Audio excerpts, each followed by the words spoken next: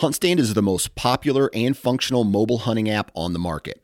With a variety of base maps to choose from, satellite imagery that is updated every month, the ability to check the weather, know property information, and even catalog your trail cam pics, HuntStand even gives you the ability to import pins and location markers from other mobile apps.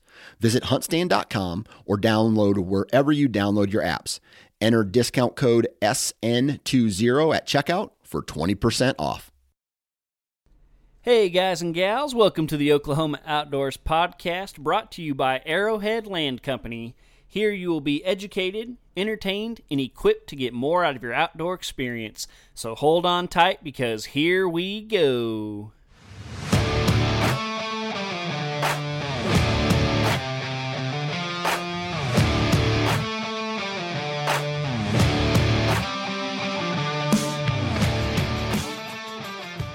What's up, folks? Welcome to the Oklahoma Outdoors Podcast.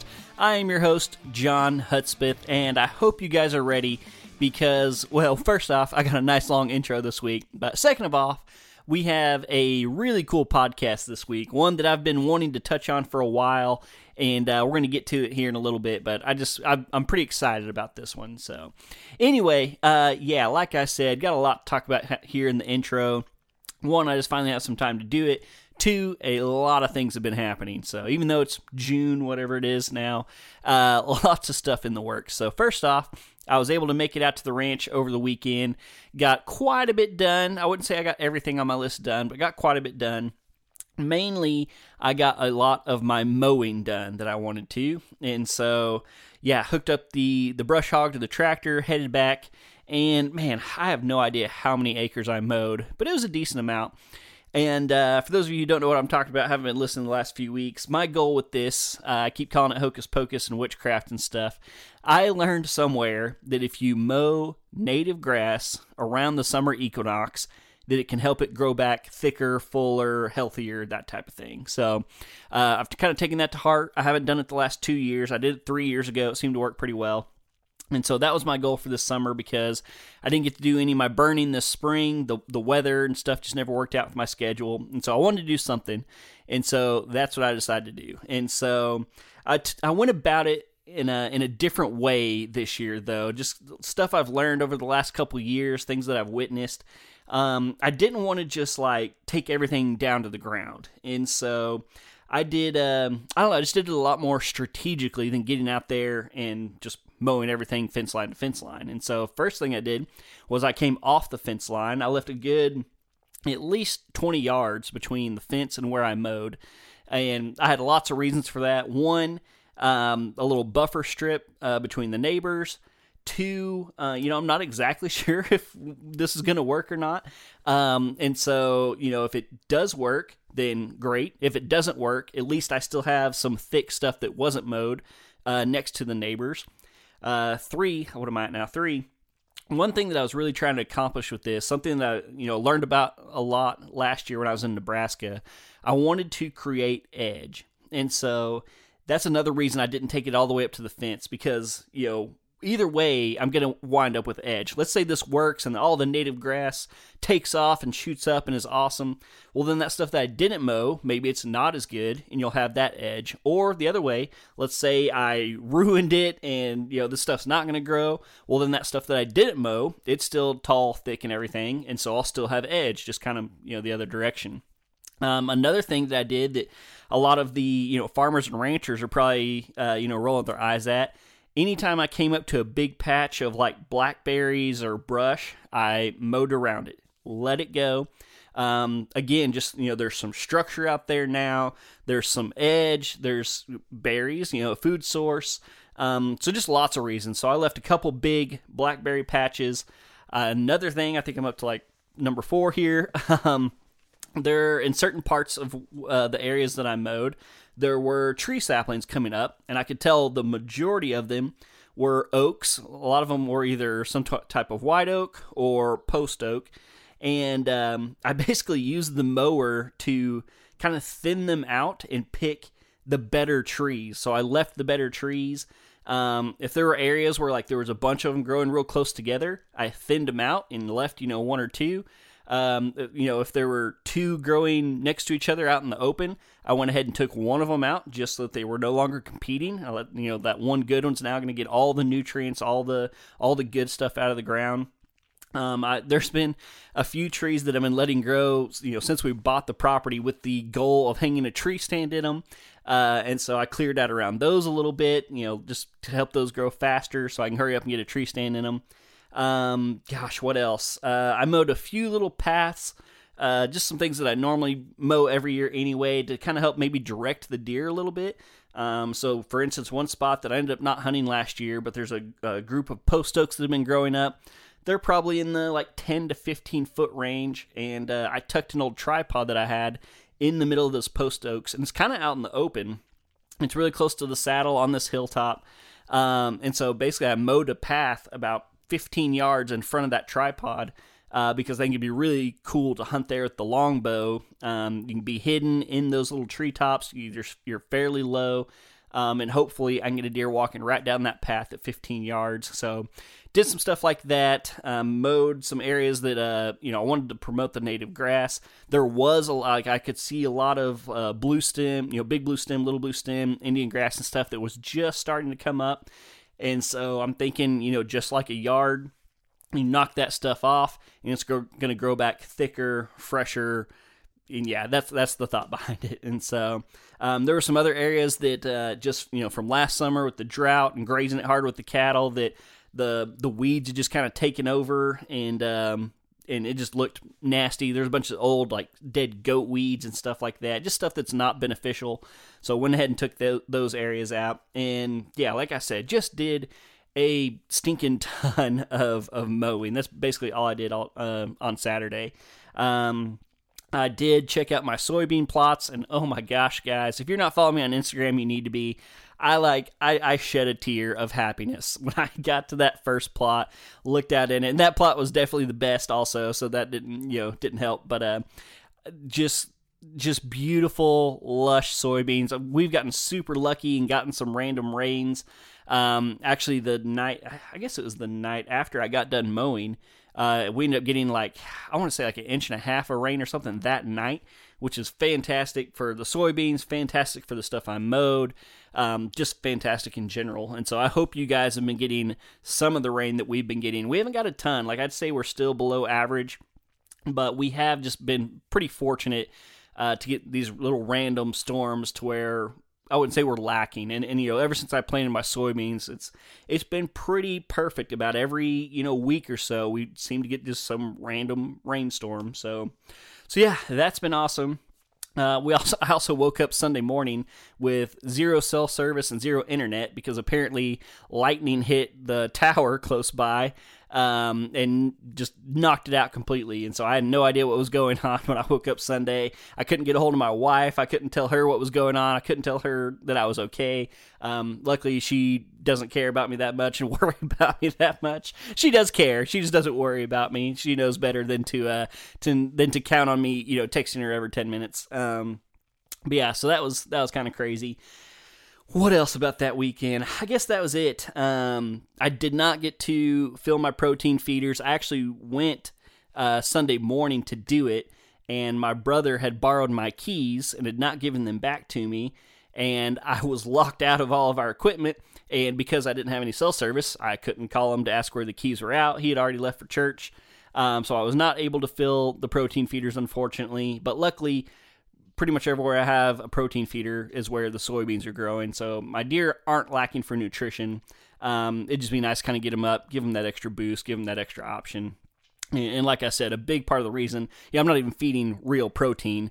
A big part of the reason I'm doing it is just for the attraction to try to, keep the deer off the neighbors. So yeah, that was my weekend. I did get one other awesome, amazing piece of news over the weekend, though.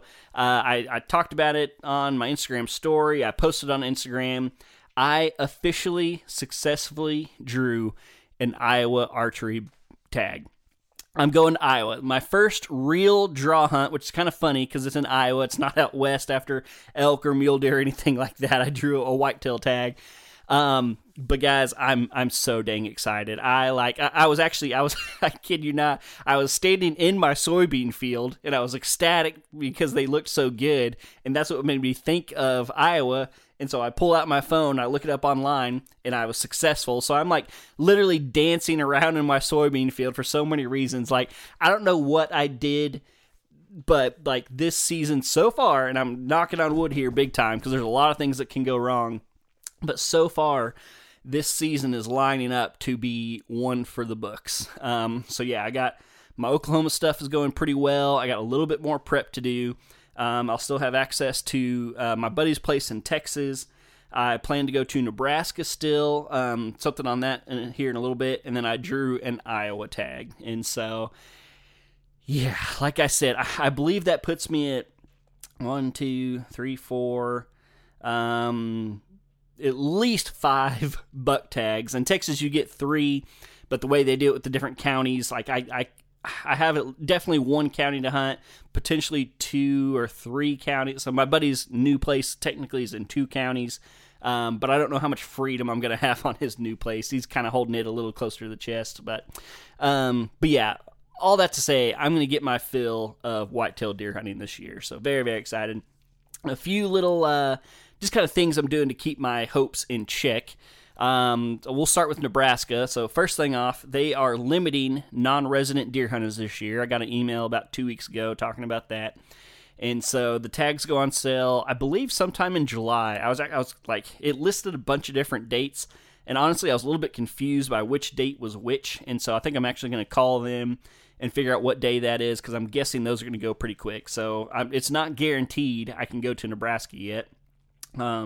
And then still on the note of Nebraska, this spring when I was out there turkey hunting, I found 3 deadheads on the land that I have permission to hunt, which means last year, and I asked my sister's father-in-law about it.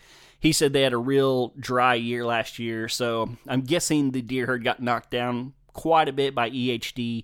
I did on my camera that I'd left out over the year. I did have several good bucks in the November, December, January range, and so I think if they were going to die by the disease, they would have already been dead. So there is some hope there, but yes, that is not a guaranteed tag anymore. And then moving on to Iowa, still in that EHD range, I just feel like every time I turn around, social media, if you're listening to all the big Iowa people, Lee and Tiffany, I just watched a video of theirs. I think Bill Winke's talked about it. Several other people, they're all just scared to death that there's going to be a huge EHD breakout this year. I guess it's just been super dry. They've not been getting these rains. That is like the hub. The Midwest is like the hub for EHD. And so I've waited 7 years to draw this tag, and I could be going into one of the worst EHD years on record. Like I said, Lee Likoski, he was talking about the year so far. It's not over yet. There's still a chance, but he was saying so far, this has kind of reminded him of back in 2012 and 13 that just decimated the Iowa deer herd. So yeah, keep that in your prayers. Keep them in your prayers, not just for the deer, but all the farmers and ranchers in Iowa and Nebraska, Illinois, like the whole Midwest. I feel very selfish, complaining about the deer herd and stuff when there's people whose livelihoods are on the stake. But yeah, all that to say, I am extremely excited. I'm probably going to do a podcast here in a few weeks. One, I'm going to probably have Mr. Emperor himself, Dan Johnson, on to talk about Iowa. What to expect, what I should, count on, stuff like that, some dates. I'm still trying to figure out when I want to go. Probably going to talk about, my schedule.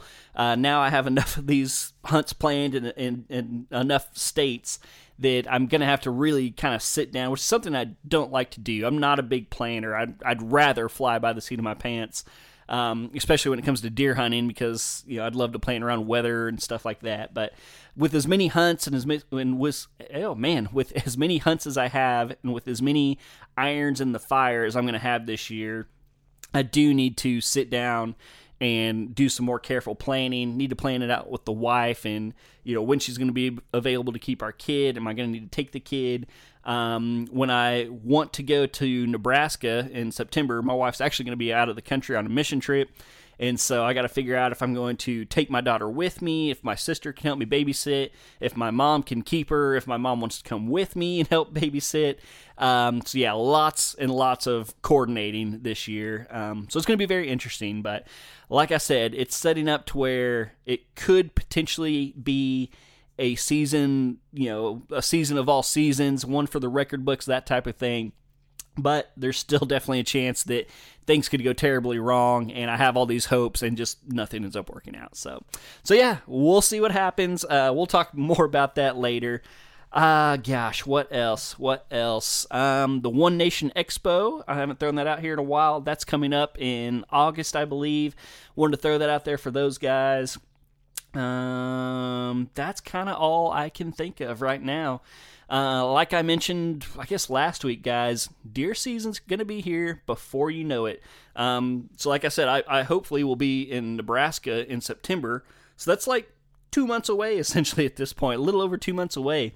And if you're just sticking around Oklahoma, a little over 3 months away. So it's definitely time. Get the bow out, get the gun out, muzzle loader, whatever you want to use, crossbow, whatever it is, get out there and start practicing. I know it's hot as all get out. This coming week when this drops, it's supposed to be like, I want to say the lowest high I saw was like 101. It's supposed to be miserably hot. But get yourself a shade tree, garage, whatever you need to do, get out there and start practicing with your weapon, because you don't want to put in all this work and when the moment of truth comes, screw it up by, a bad shot. So yeah, that's my 2 cents on that. All right, we've been going for like 16 minutes or something on this intro. That's probably good enough. Like I said, we got a really exciting episode this week. Today we are talking to Greg Willis, and Greg's with U.S. Hunts, and they are a leasing company. So they specialize in deer hunting leases in Oklahoma. I've seen on their website, I know I saw one or two in Texas. I think I saw one maybe in Kansas, but they primarily focus on Oklahoma. And I've been wanting to do a leasing episode for a long time. It's been on my mind for a while, actually, because I just know a lot of people in Oklahoma and other places rely on hunting leases in order to get out there and do the things that we love. And so I can't get into it now, story for another day, but I might be looking for a lease myself in the next year or two. And so, yeah, I was very excited to have Greg on, and I think this is going to be a really, really good educational episode. So I got a lot of questions lined up. Very excited to have Greg on. I hope you guys are ready for it. As usual, thank you guys so much for taking the time out of your day to listen to me ramble and talk into a can here. So yeah, huge shout out to you guys. Thank you to Greg for coming on. And yeah, we're going to hear a quick word from our partners, and then we're going to get into my interview with Greg Willis right after this. The more I look at land, the more I see that good-looking Arrowhead Land Company logo. The guys and gals at Arrowhead are making a huge splash in the Oklahoma land market. So if you're looking to buy or sell, be sure to give them a call. They have agents across the state ready to help you out or answer any questions you may have. So check out Arrowhead Land Company and let their hard-working agents go to work for you. There is truly no place like the great outdoors in Oklahoma. When you're out in the wild, you want your wireless devices to work. Unlike other carriers, Bravado Wireless believes that coverage in rural areas is important so that you stay connected. With competitively priced plans and coverage where you need it, the mission of Bravado Wireless is to keep you connected no matter where you are. Visit bravadowireless.com or check them out at one of their retail locations. Bravado Wireless, the power of connection. Hey everybody, welcome to today's show, and today we're talking to Greg Willis. How you doing, Greg? I'm doing great. How are you? Oh, not too bad. Not too bad. It's been a long, busy day, but I'm ready to just kind of calm down, sit down, and talk about some hunting stuff. So, all right. Well, I'm ready to roll. Awesome. Well, real quick, before we get into too much of the fun stuff, why don't you just kind of introduce yourself and tell us a little bit about yourself? Yeah, so I'm Greg Willis. I live in Choctaw, Oklahoma. I've been married to my wife for so long that I can't even tell you how long it's been. It's been quite a while. And we have 3 kids, and I think we're up to 8 grandkids now. And I was born and raised in Oklahoma and grew up hunting, and that's kind of my story, I guess, if you will, in a nutshell. Awesome. Awesome, Greg. Well, we're here to talk about a topic that I've been wanting to and trying to talk about for a while, just kind of been waiting for the right person, and I think you're it. And so I'm pretty excited about it. But you have a company called US Hunts, and it is a leasing company. So yeah, I know a lot of people that listen to this rely on leases. A lot of people throughout the country rely on leases, and so really excited to have a conversation about it. So just to start us off, why don't you give us kind of the quick, like 30,000 foot view, what is US Hunts? Well, I will do that. Thank you. So, US Hunts actually, we just rolled that name out in our brand new website for approximately 2 weeks ago. It started off back in 1999 as Okie Hunts. And most people in Oklahoma that hunt have heard of Okie Hunts.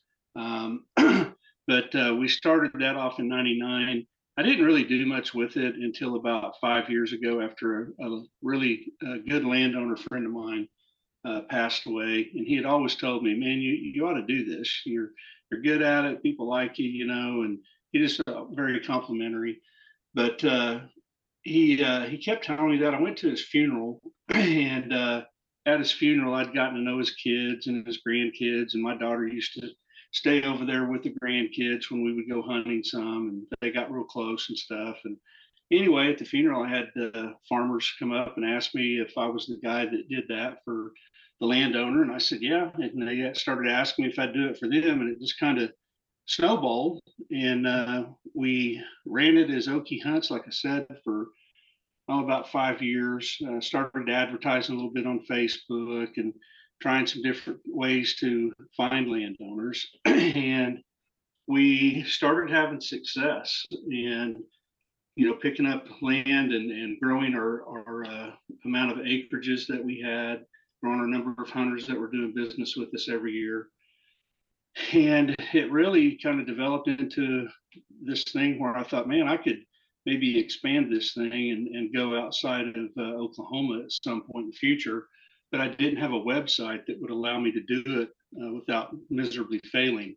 So we just built a new website, again, US Hunts, and it's built kind of like VRBO. You can get on there and sort by hunter amenities, not civilian type of amenities, but you can sort by if it has waterfowl, if it has certain type of animals, if it has ponds or rivers. There's different things you can sort by, and that's pretty much where we're at today. We're starting to market and advertise into other states now, and we're trying to broaden our horizon now that we have a tool that actually will allow us to grow.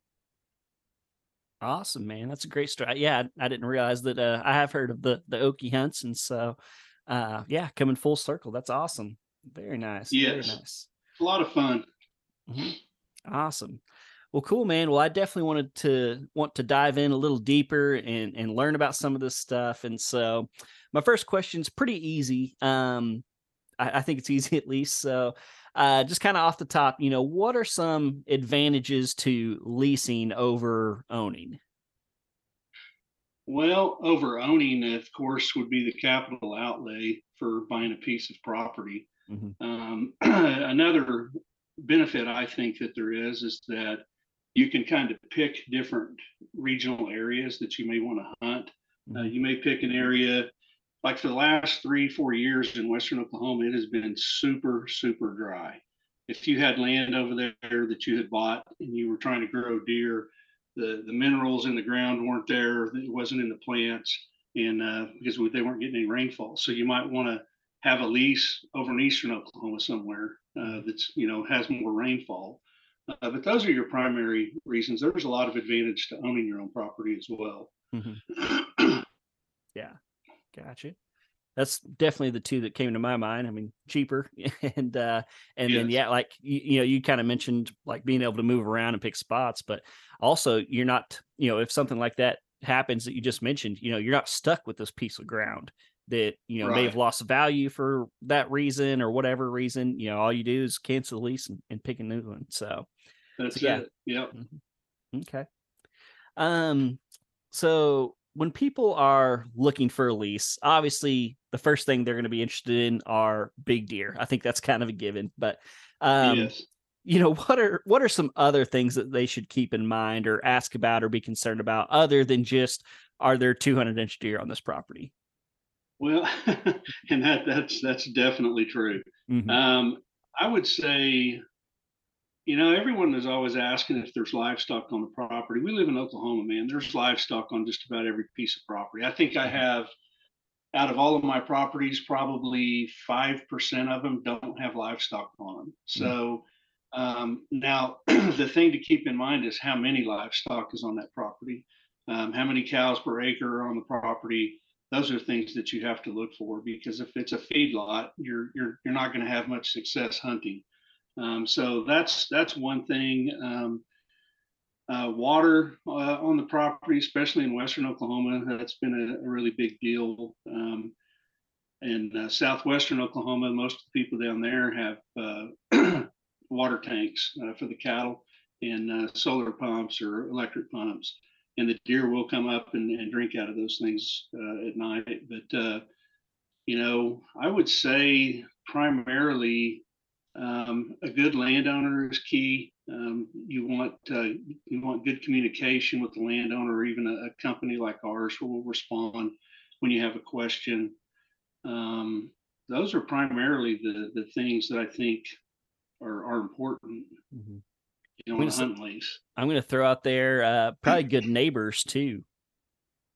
Yes, yeah. If you can have good communication with your neighbors, I always encourage people to try to meet people driving down the road that are next door neighbors, because you may need to call them and get permission to go pull an animal off their property. And if they don't know you, or you don't have their phone number, and we do help hunters with that. We've had some call us before and tell us a deer's crossed a fence, and could we try to find that person? And we found them, and they met them out there and helped them. They never did retrieve the deer, unfortunately, but Mm, they did help them. So that's important as well. yeah. Okay. This next question, I almost hate to ask it, but I just know there's people out there wondering. So we're going to talk about money just a little bit. So, um, when you're, looking at the price of a lease, is that price reflective of like the quality of the deer, or is it more just about, the size, the amenity, the makeup, or, is it kind of like, could you say it's somewhat you get what you pay for? Like if an area is proven to produce big deer, is that going to be a little bit more expensive? Yeah, it definitely plays a role in determining that. But I don't really set prices. Excuse me. I don't really set prices. Landowners, if they don't have a clue, I will tell them what I think their property's worth. But a Mm, lot of landowners today, they're educated. They're on Facebook. They're on different websites. They're shopping. They talk to the local warden in their area, and they're educated. So, and then some of them also, they don't want to mess with it unless it's worth it to them. mm, So, in some cases, the properties, if there's no cattle on the property, the price goes up. If there's wheat and soybeans and corn located in the area, the price goes up. If there's lots of things that determine that. Tree ground cover plays a big part in it.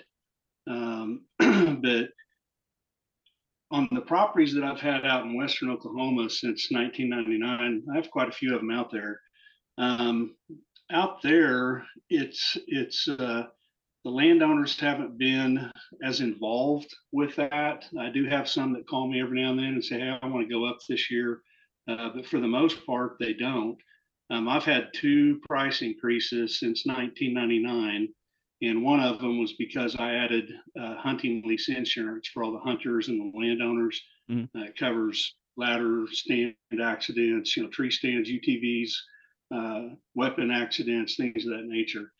But so I don't really go up on price as much. But if a landowner calls me and tells me they want more money, then I go up on the price. But yeah, you're right. I mean, a lot of it is based on the quality of deer.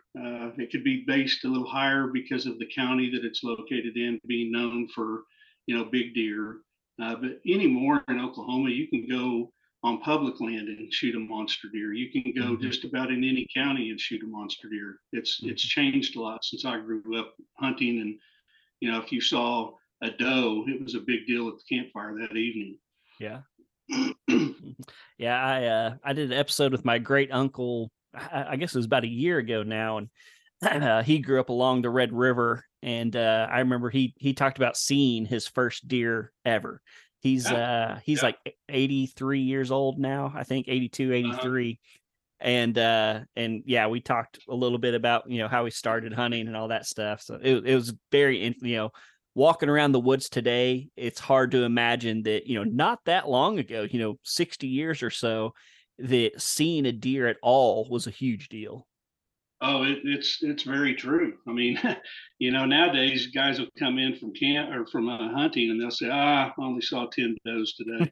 Yeah. I only saw 5 does this morning. Yeah. Or I only saw a basket rack buck. I mean, back then, if you saw a buck, it was a real big deal. So it's changed a lot, and that's great. But it's definitely not what it was when I was a kid growing up hunting. Yeah. Okay. Well, I want to talk a little bit about, your specific business, your website and everything. So let's say I'm listening to this and I'm interested in a lease. What do I need to do to get one? Well, what you would start off doing is you'd go to the website, which is ushunts.com. And when you get on there, like I said earlier, it's kind of like a VRBO. So when you get on there, you can go to select a state, select a county that you want to hunt in, somewhere maybe around your house. You can select the lease type, and then you can click on search. And once you do that, let me just do it here real quick while I'm on the phone or while we're on the line here together. So once you select the county and let's select whitetail, let's go to search. It's going to sort all the properties that we have based on the criteria that you just asked about. And then up at the very top, there's more filters you can filter this by. And one of the most important filters, I think, for any hunter looking for a place is lease status. It's a drop down. You click on that and then you click available because you don't really want to see what's not available if you're looking. Once you do that, it sorts the properties by available. You can scroll through the properties. We have photos on the website, and then some of our properties have drone videos on them. You can watch a video of the property, and you can kind of read there how many cattle are on the property, or is there cattle on the property, camping if it's allowed or not, or guests allowed.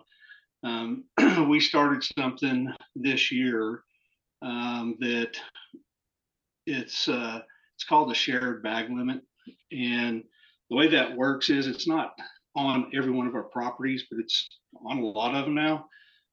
So if you have a property and your buddy, 2 hunters, go in and purchase a property, and the landowner is okay with making it a family member lease, which means your wife and kid could come with you.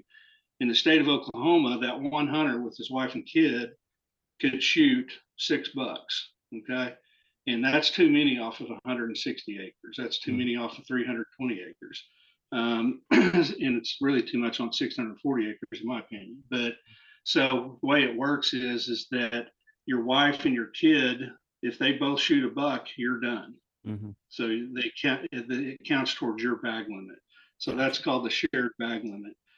Some of our properties you'll see when you're scrolling through have big game limits selected as yes or no. And that's I can't remember now what it is, but it's a buck that's I think 18 inches wide, 4 points on each side, 1.5 inch bases is the requirement on those properties. So we've tried to get a little bit more management focused, and I think that's really important because you don't want a hunter to move leases every year. Get on one, shoot 6 bucks. Get on another one, shoot 6 bucks. Next guy comes in and there's nothing there. Yeah. So that's why we've kind of gone that route. But basically, that's a long answer to your question. But you scroll down, you can see, like I said, the photographs, and then there's a map and it's driving directions. If you click on that, it'll open up Google Maps, and you can get how far away it is from where you're at. and including directions to the property. Some of the properties require that we contact the landowner and set up a meeting because the landowners want to meet the hunters before they give them, full access to the property. They want to check a box basically. Mm-hmm. We do screen hunters when they call. We talk to them, get to know them a little bit, see what they're like. We really want high quality people going on this private land, and that's what the landowners want as well for the most part. And basically, we set up an appointment. The hunters will go out, they'll meet with the landowner, take a tour of the property, visit for a while. And if they decide they want the property, then they can purchase it at that point. Gotcha. All right. Very cool. And then, yeah, I was playing around on your website, obviously, before we got on here and stuff. And I noticed there was like some early bird stuff. So talk a little bit about kind of subscriptions and how that stuff works. Sure. So on the early bird membership, we had hunters for a long time. I used to keep a spreadsheet, and people would call me and they would say, "Hey, give me a call if this property opens," or "Hey, give me a call if you get a property in Caddo County or wherever." And I did that. I did it for a long time, and it just got to the point where we had too many requests for that. And so we came up with the early bird membership, and that basically allows you to preview a property if you're a member. Every time a property opens that wasn't renewed, or we add a property, you'll get an email, and it'll allow you to view details that's not available to just a general person visiting our website. It'll allow you to schedule a meeting to go see it, meet with the landowner, and even purchase the property before it even goes live on the website. And that expires once you purchased it. The property, it'll expire once you purchase a property for the $89, but the annual pass, which is $135, does not cancel except for yearly. So that's for people that are looking for 3 or 4 properties or more than one property, because they want to be notified early, but they don't want it to expire as soon as they purchase a property. They want to be able to view new ones that come out. So we have 2 different memberships. Gotcha. All right. Very cool. You kind of answered my next question. I was going to ask if, so let's say somebody has a specific thing in mind, they want to be in a certain county, or they're looking for, maybe they're looking for a bear hunting property or something like that. Y'all don't take like specific requests for that. No, we don't. It's if you purchase a membership, whether it be the $89 or the $135 one, you're going to get notified of every new or unrenewed property that becomes available. Gotcha. Yeah. Okay. All right. And then I noticed on several of them, it had like, camping is allowed or not allowed or something. Did y'all ever get any properties that have like, a little house or cabin on them? Or what about like campers and stuff like that? Yes, we do get properties. We've got one up in Nowata County that's got a cabin on it. And we've got properties that have homes on them. And we do have some landowners that will allow campers to be brought into their property. Some of them won't. And so then that becomes a challenge for the hunters to find a campground or KOA or something in the area where they could stay at. But I always try to encourage the landowners to allow camping on their property, because that's a big part of, the hunting experience. Yeah. With the families and everything. Definitely. So just because it says camping doesn't necessarily mean you can bring a camper, right?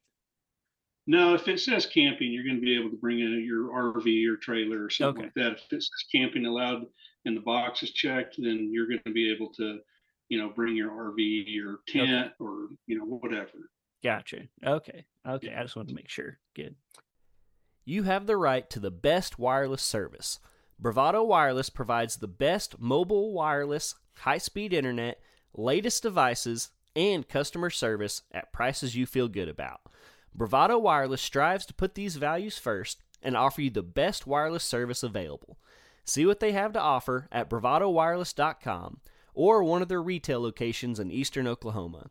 Let Bravado Wireless connect you to your family, friends, and business partners all over the world. Bravado Wireless, the power of connection. Man, I got one more question here, and we actually Okay. touched on it a little bit, which I wasn't expecting, and I haven't decided if this is a question or more of just a statement or a word vomit. But just because you're kind of in the leasing business and you've been all over the state, I thought you'd be a good person to kind of talk about this with. So, two big names in the hunting industry, Bill Winke and Lee Lukoski. Both of them in Iowa, both of them very well known, both very smart, successful deer hunters. But as I've kind of, studied and learned from them, they have two very, very different, ideas, I guess, when it comes to land and hunting ground and stuff. So, Bill Winke, he would pretty much only buy land if it touched his current land. And I know he sold his farm a few years ago, but I think when he sold it, he had almost 2,000 acres, all contiguous. Basically his thinking was that I can control deer somewhat on this. I know deer are wild creatures and stuff, but hypothetically, a deer could live its entire life on this property. I have control of it.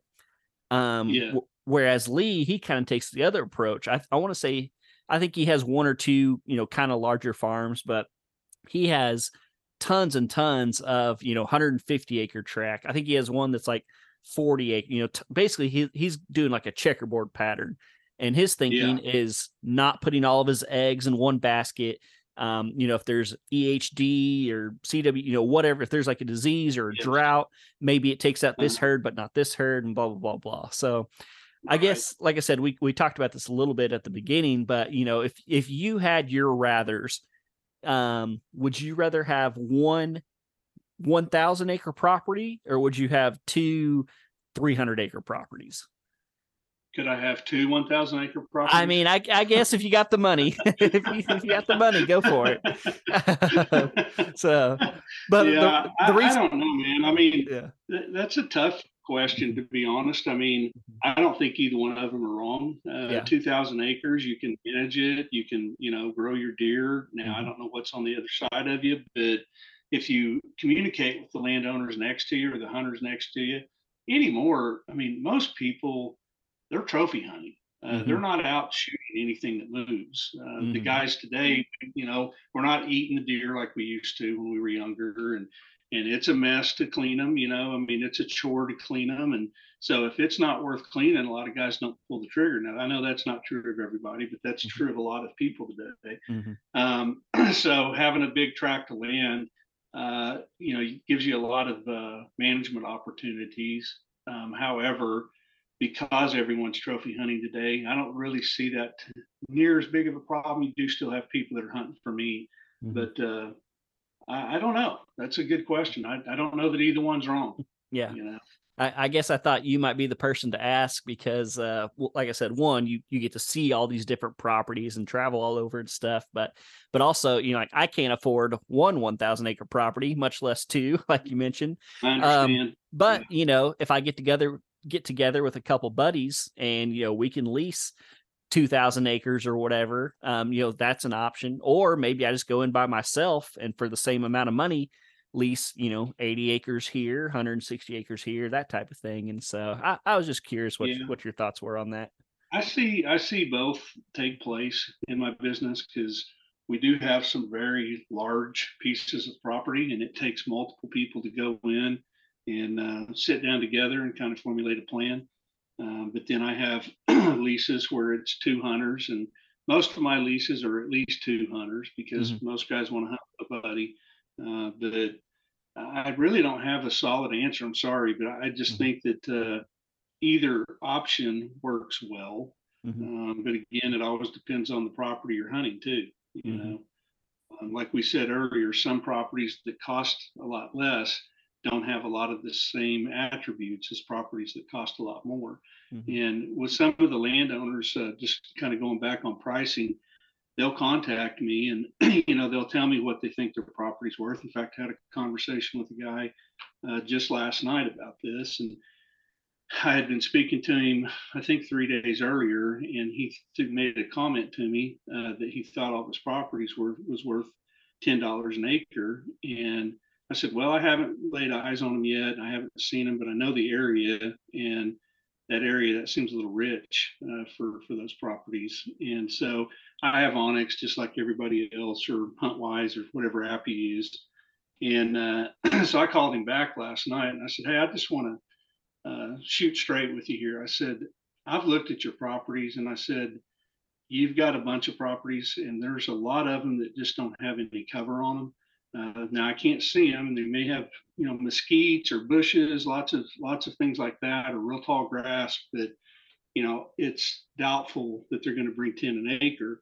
And I don't want to mislead you and make you think that we're going to put them on the website at that and they're going to lease, because they'll just sit there.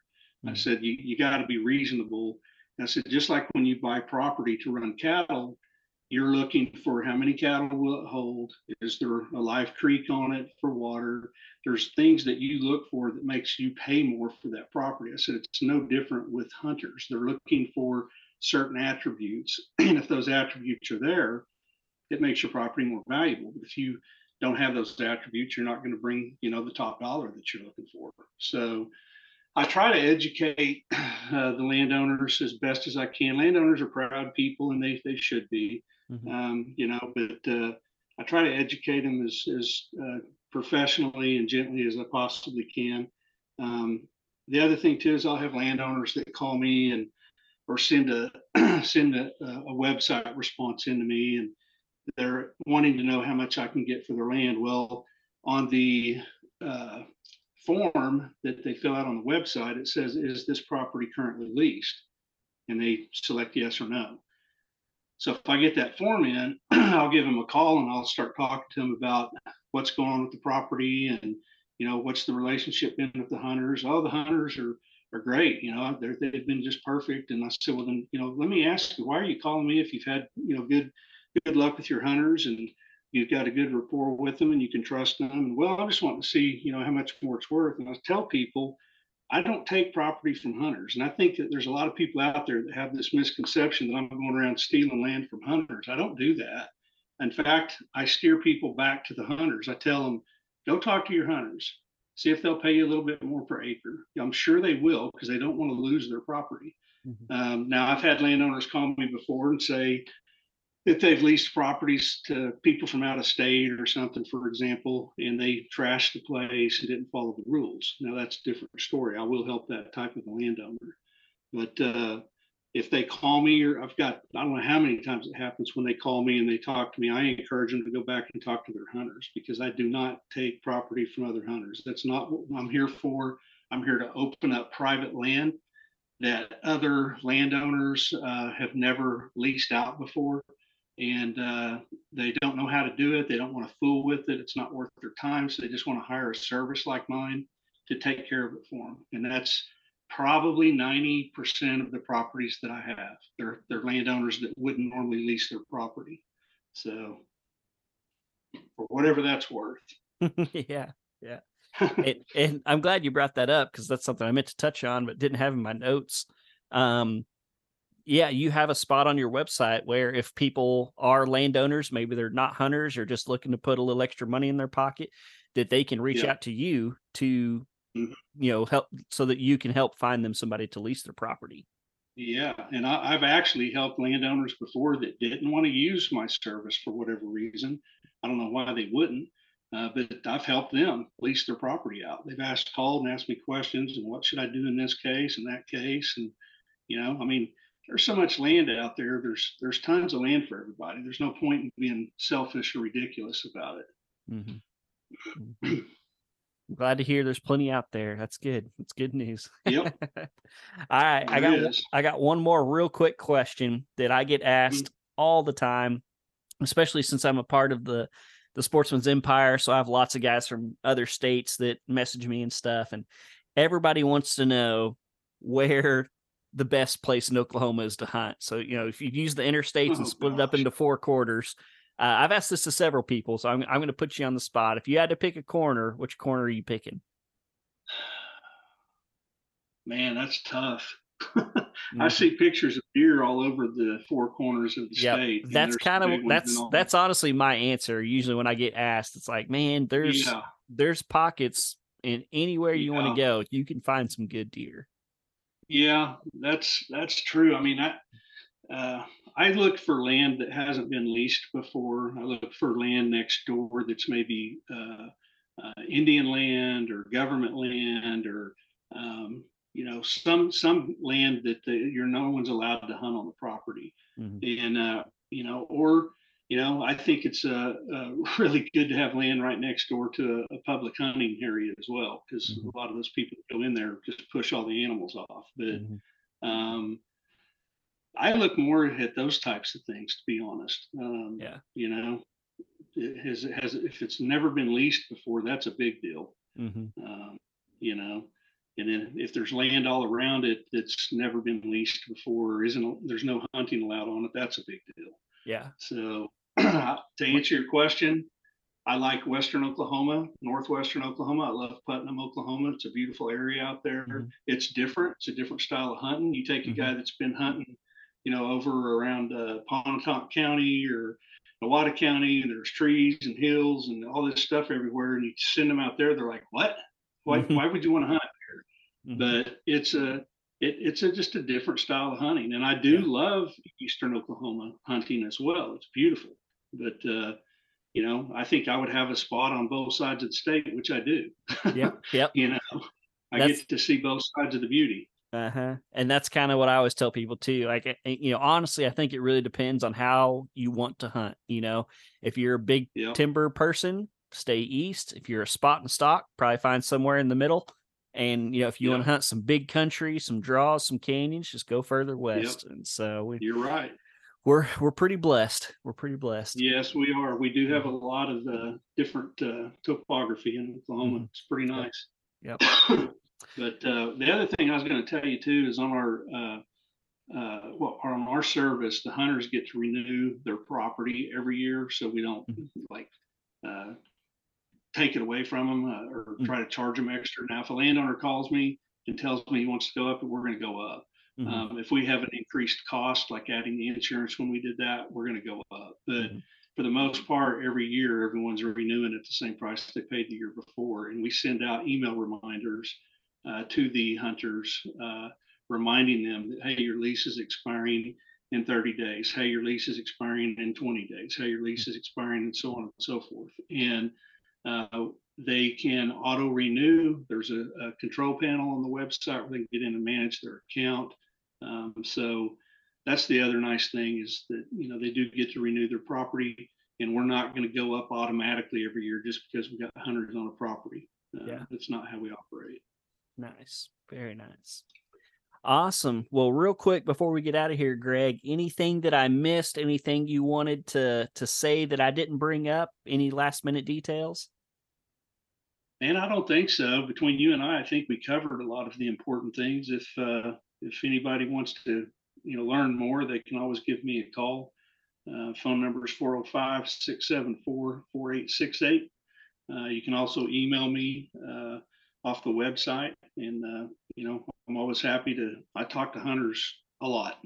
Yeah. They call me a lot. We talk about properties. We talk about hunting. Last year was a weird year for deer hunting for a lot of us, including myself. But I'm always available to chat, and just reach out with any questions you may have. Okay. Awesome. Well, Greg, I really, really appreciate it. This was very informative. I think I got pretty much everything I was hoping for out of it. So yeah, if you're listening to this, go check them out at US Hunts. And until next time, I think that's going to do it this week, Greg. Thank you, John. I appreciate inviting me on, and enjoyed talking to you. Yes, sir. Thank you. We'll see you later. Yep. Take care. Another great episode in the books, an awesome topic, something that, I keep saying this, but I've wanted to cover hunting leases for a while. I just have basically no experience with them. I've hunted on other people's leases, but I've never actually had a lease myself. And so thank you, Greg, for coming on, teaching us all about it, and just showing us the ropes and how it works. So go check them out. ushunts.com. Get out there, chase some cool critters, explore some other parts of the state, and like I keep saying, guys, deer season's going to be here before we know it. And so That's all I got for y'all. Pray for rain, as always. It's looking like this next week is going to be brutally hot. I'm seeing like some 104s and stuff like that. So, my hopes and prayers go out to everybody. Stay cool, pray for rain, and that's going to do it for this week. So, thank you guys once again for listening, and until next week, I will see y'all right back here on the Oklahoma Outdoors Podcast.